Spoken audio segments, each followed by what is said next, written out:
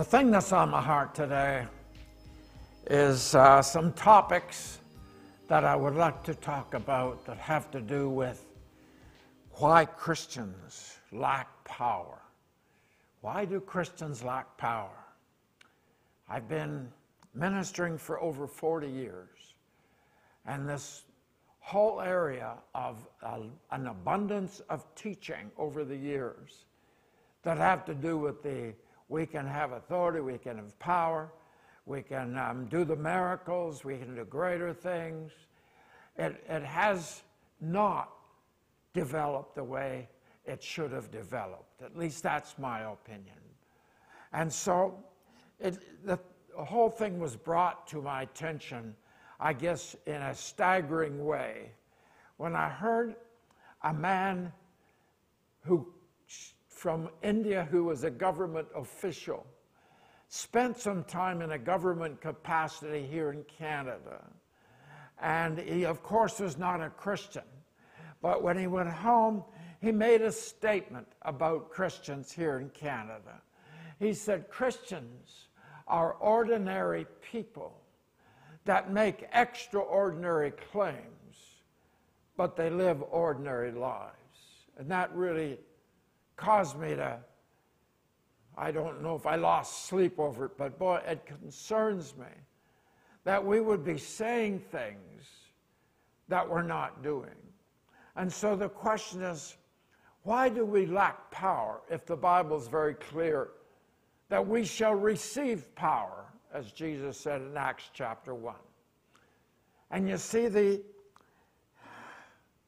question has to be answered if we're going to be faithful to the Word of God. He said we shall receive, we will do miracles, we'll do even greater, and yet in a very limited way I see it happening. So please bear with me in the next number of sermons that I do that have to do with different areas of the power and the lack thereof. There's a book that is very prominent as far as I'm concerned about this. I don't know if it was written by a Christian or not. He may be, he may not be. His name was Ramsay MacMullen. Now, he's a professor, he was at least, at Yale University, and his expertise is in the whole area of early Roman history. And in his study of early Roman history, he found some things that this book records. He says this in the preface to his book, that for a nation like Rome, which covered almost all of the known earth at that time, for a nation that was totally pagan at the time of Christ, within 400 years, that nation had been converted to Christianity. And Ramsay MacMullen says that's never happened before nor since. So it's not just news that a nation turned from paganism to Christianity. It should be recorded as history. And so being a history person himself in the study of the early Roman Empire, and by the way, Wippakides says he's the foremost authority on early Roman history. That's probably why he was lecturing at Yale. But he says in that book, and it's entitled, by the way, Christianizing the Roman Empire, AD 100 to 400. So he's covering 300 years of what he found in different Roman documents and archaeology digs in all the areas of his searching to understand the Roman Empire at that time better.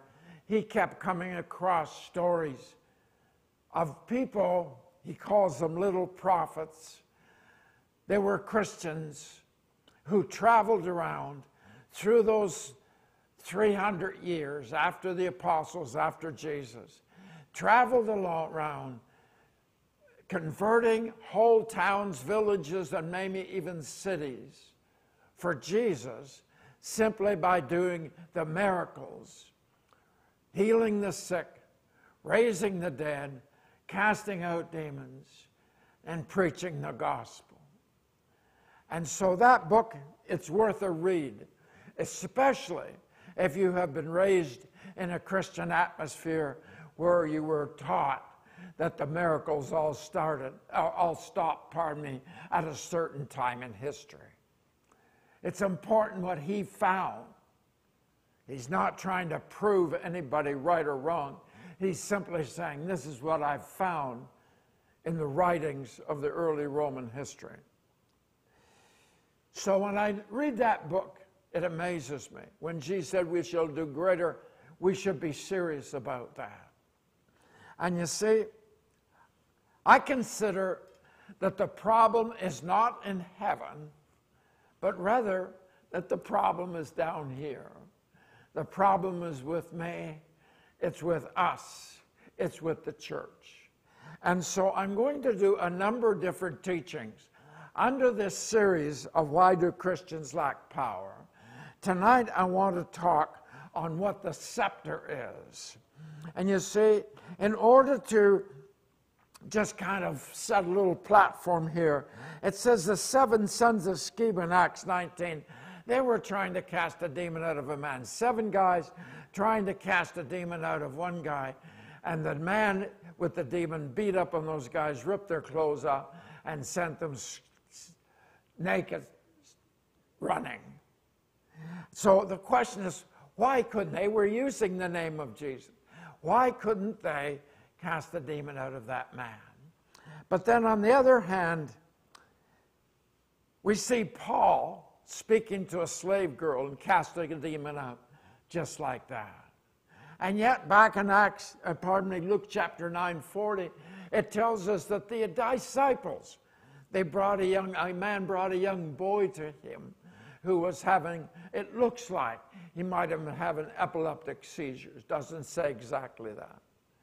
The disciples couldn't cast it out. Why couldn't they, but Paul later could?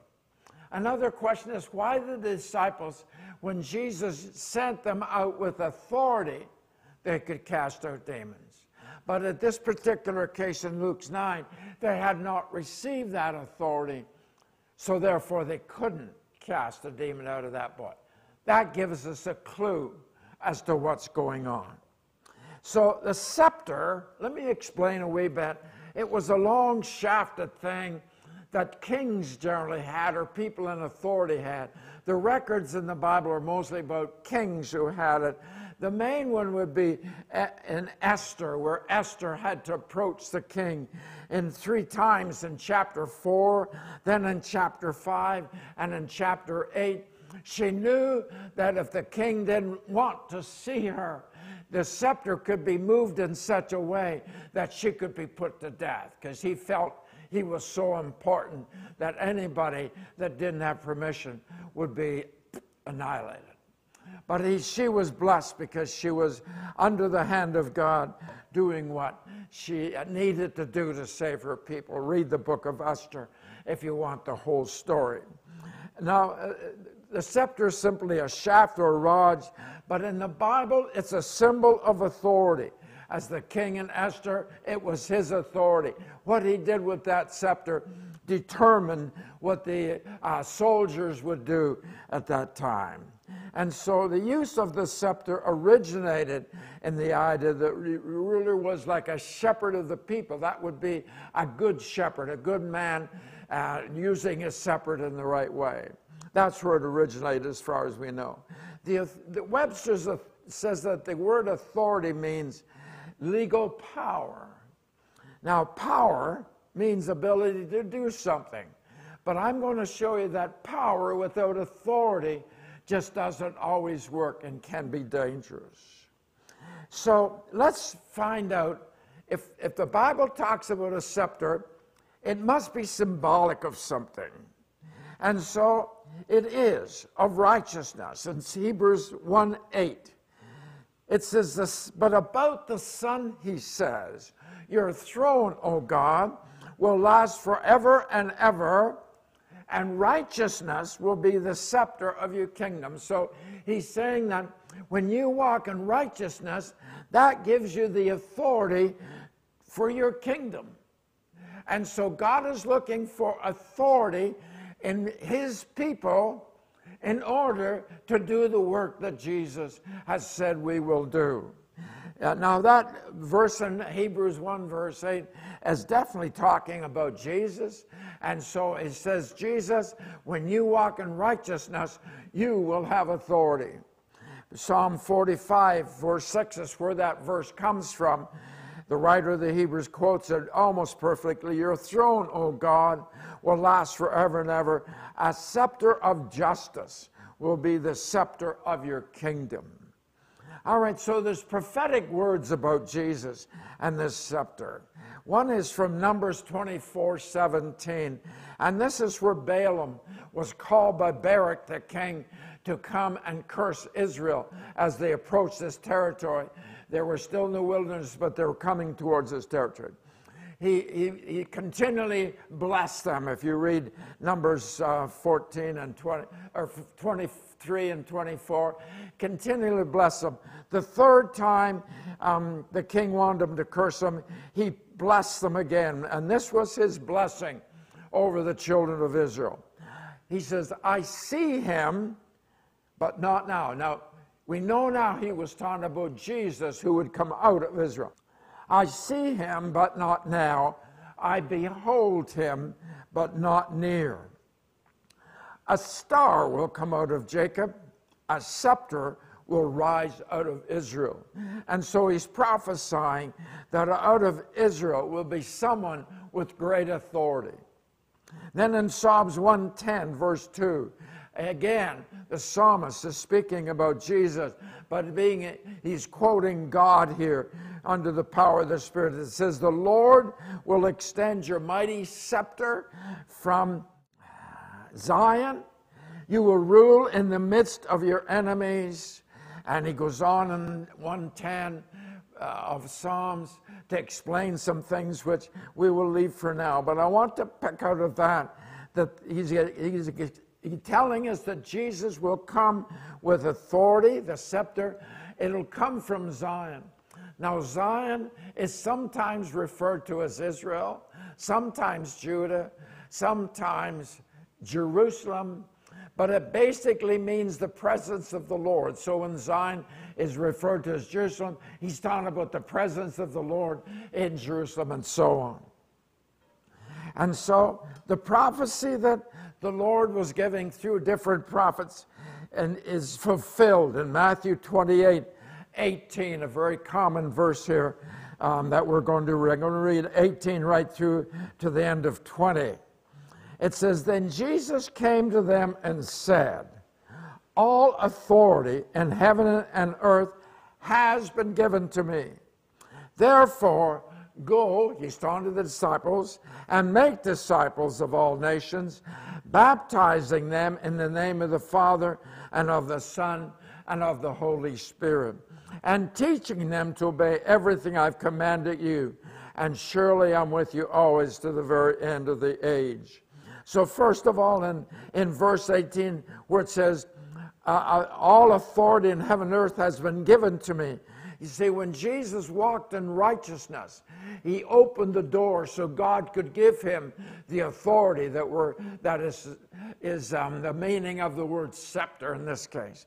And so he walked in righteousness so that he could get that. And then it says in verse 19, therefore go. So he's saying to the apostles that were with, you go into all the world and preach the gospel. He said, we need God's authority to go. And he says in verse 18, that authority has been given to me. Because of that, now you can go. And we also need to set an example of obedience in verse 20, teaching them to obey everything I have commanded you. So we need to set an example of obedience ourselves in order for the disciple to learn from us. The disciples will learn from you. If you're disobedient, they'll learn from you if you are obedient. That's what a disciple is. Someone that doesn't learn from you, even though you're talking to them, is not a disciple. A disciple is someone who hears and does it. Now, the authority to do miracles came with the authority that Jesus gave his disciples. In Matthew chapter 1, verse 1, he called his 12 disciples to him and gave them authority to drive out evil spirits and to heal every disease and sickness. It doesn't say he gave them power. He said he gave them authority. The authority to do miracles came with the authority Jesus gave them. Power without authority can be dangerous. People exercising the power of the Holy Spirit without that righteousness in their life, I believe they're in vain, because the power without authority might do things. I have no stories one way or the other. I just know I'm not going to try them. We need to live in righteousness in order for that authority to be ours. So how do we live in righteousness? First of all, it needs to start with repentance. John the Baptist taught repentance. Jesus taught repentance. Peter did in the day of Pentecost. Paul did in the book of Acts. The book of Revelation does. He's calling to the church to repent. He's not calling to a bunch of heathen. He's calling for the church. 5 of the 7 times that John spoke to the churches, 5 of them had to repent. If you've been taught that Christians, once you've repented, it's over, not according to the book of Revelation. Begins with the repentance. I've done a teaching. It's called True and False Repentance. Look for it on Gospel TV in the archives. You'll find it in there under my name. Psalm 139. In the view of all the repentance we need to do, we need to say, Lord, search me, O Lord. Psalm 15. O Lord, who may dwell in your sanctuary? That's the question. Who may live on your holy hill? That's the next question. The answer is he whose walk is blameless and who does what is righteous, who speaks the truth from his heart. My question is, if we're not walking in obedience to the Lord, if we're not obeying him, why would God trust us with his authority? If I was a manager and the people that worked under me were disobedient, I wouldn't give them authority. I would take it from them. Righteousness requires public confession. Acts 19, the church there, it says they openly confessed their sins. What were they doing? They're humbling themselves. Acts 19 is where I just quoted. We need to live the first and the second commandment. I just did a teaching on my yoke is easy. It is not hard to follow Jesus. Look for my yoke is easy in the archives. It's not that hard. The more you love Jesus, the easier it is to obey him. Now, I'd like to just comment on what righteousness might look like. From Isaiah 32:17, it says, the fruit of righteousness will be peace. The effect of righteousness will be quietness and confidence forever. If people walk into your home, what do they sense in your home? What do they sense when they're talking to you as a person? Is there peace there? Is there a quietness in your spirit and a confidence that you know who you are in Christ, know where you're going? Is there a confidence? Is there a quietness? Is there a peace? If there isn't, go spend time with the Lord and say, search me, O Lord. Search my heart. Search everything in me. I want to walk in a place of righteousness. In Matthew 8, verse 5, the centurion, he came to Jesus for healing for his servant. And when Jesus said, yes, I'll come. He said, you don't have to come. Just say the word. I'm a man under authority. I say the word. My men have to do what I say. You say the word, it'll happen. Jesus commented on his faith being greater than all of Israel because he recognized authority. He recognized righteousness in a man. And then in Matthew 21, when Jesus cleared the temple, the Pharisees were angry, of course. He'd upset the money changers' tables. He said, selling doves and all that, you've made my house a house of thieves instead of a house of prayer. And the authority came and said, who gave you that authority? Where do you get that authority? They recognized it in him. It wasn't because he turned over the tables that they recognized authority. They knew authority when they saw it in a man.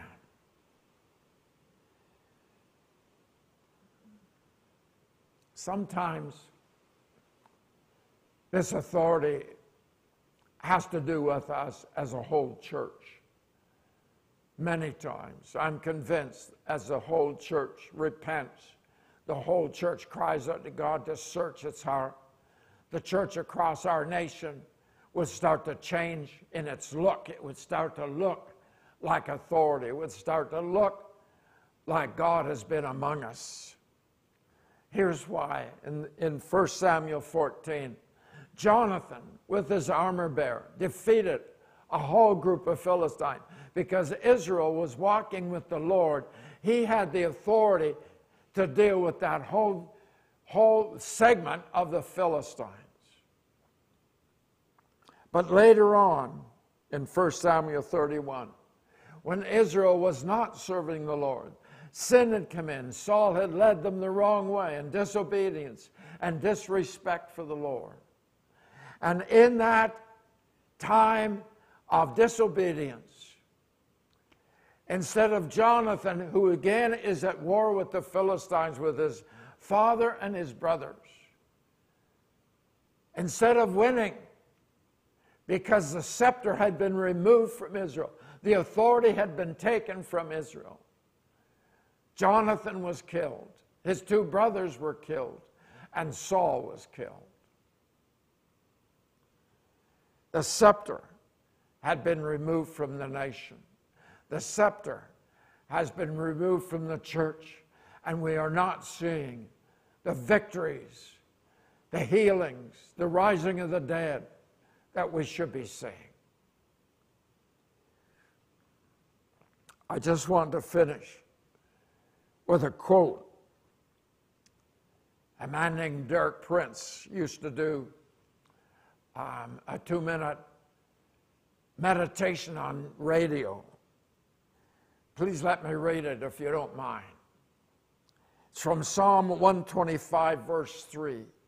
The scepter of wickedness will not remain over the land allotted to the righteous. So here's his comments. Did you realize that wickedness yields the scepter? Yes, it is true. There is authority in the kingdom of Satan. The scripture tells us in Colossians 1:12-13 that we have been delivered from the authority of the dominion of darkness and translated into the kingdom of the Son of God's love. There are two kingdoms set in sharp, stark contrast. The kingdom of the authority of darkness and the kingdom of the Son of God's love, which is a kingdom of light and of love. Each kingdom has authority, but the authority of the kingdom of God is superior to all other authority in the universe. God's kingdom, the scripture says, rules over all. It is established forever. It is unshakable.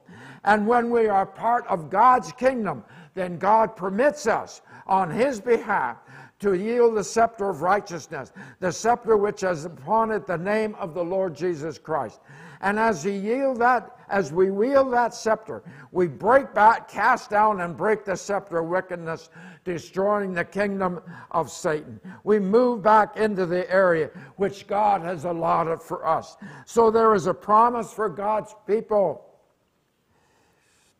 to regain their inheritance in Christ. The scepter of wickedness shall not remain over the land allotted to the righteous, I read from Psalm 125. For you and me, there is a land allotted to us who are righteousness in Christ. We need to take that scepter boldly and beat down the scepter of wickedness and enter into our allotted inheritance. That's a quote from Derek Prince. In the name of Jesus, Father, give us wisdom. Amen.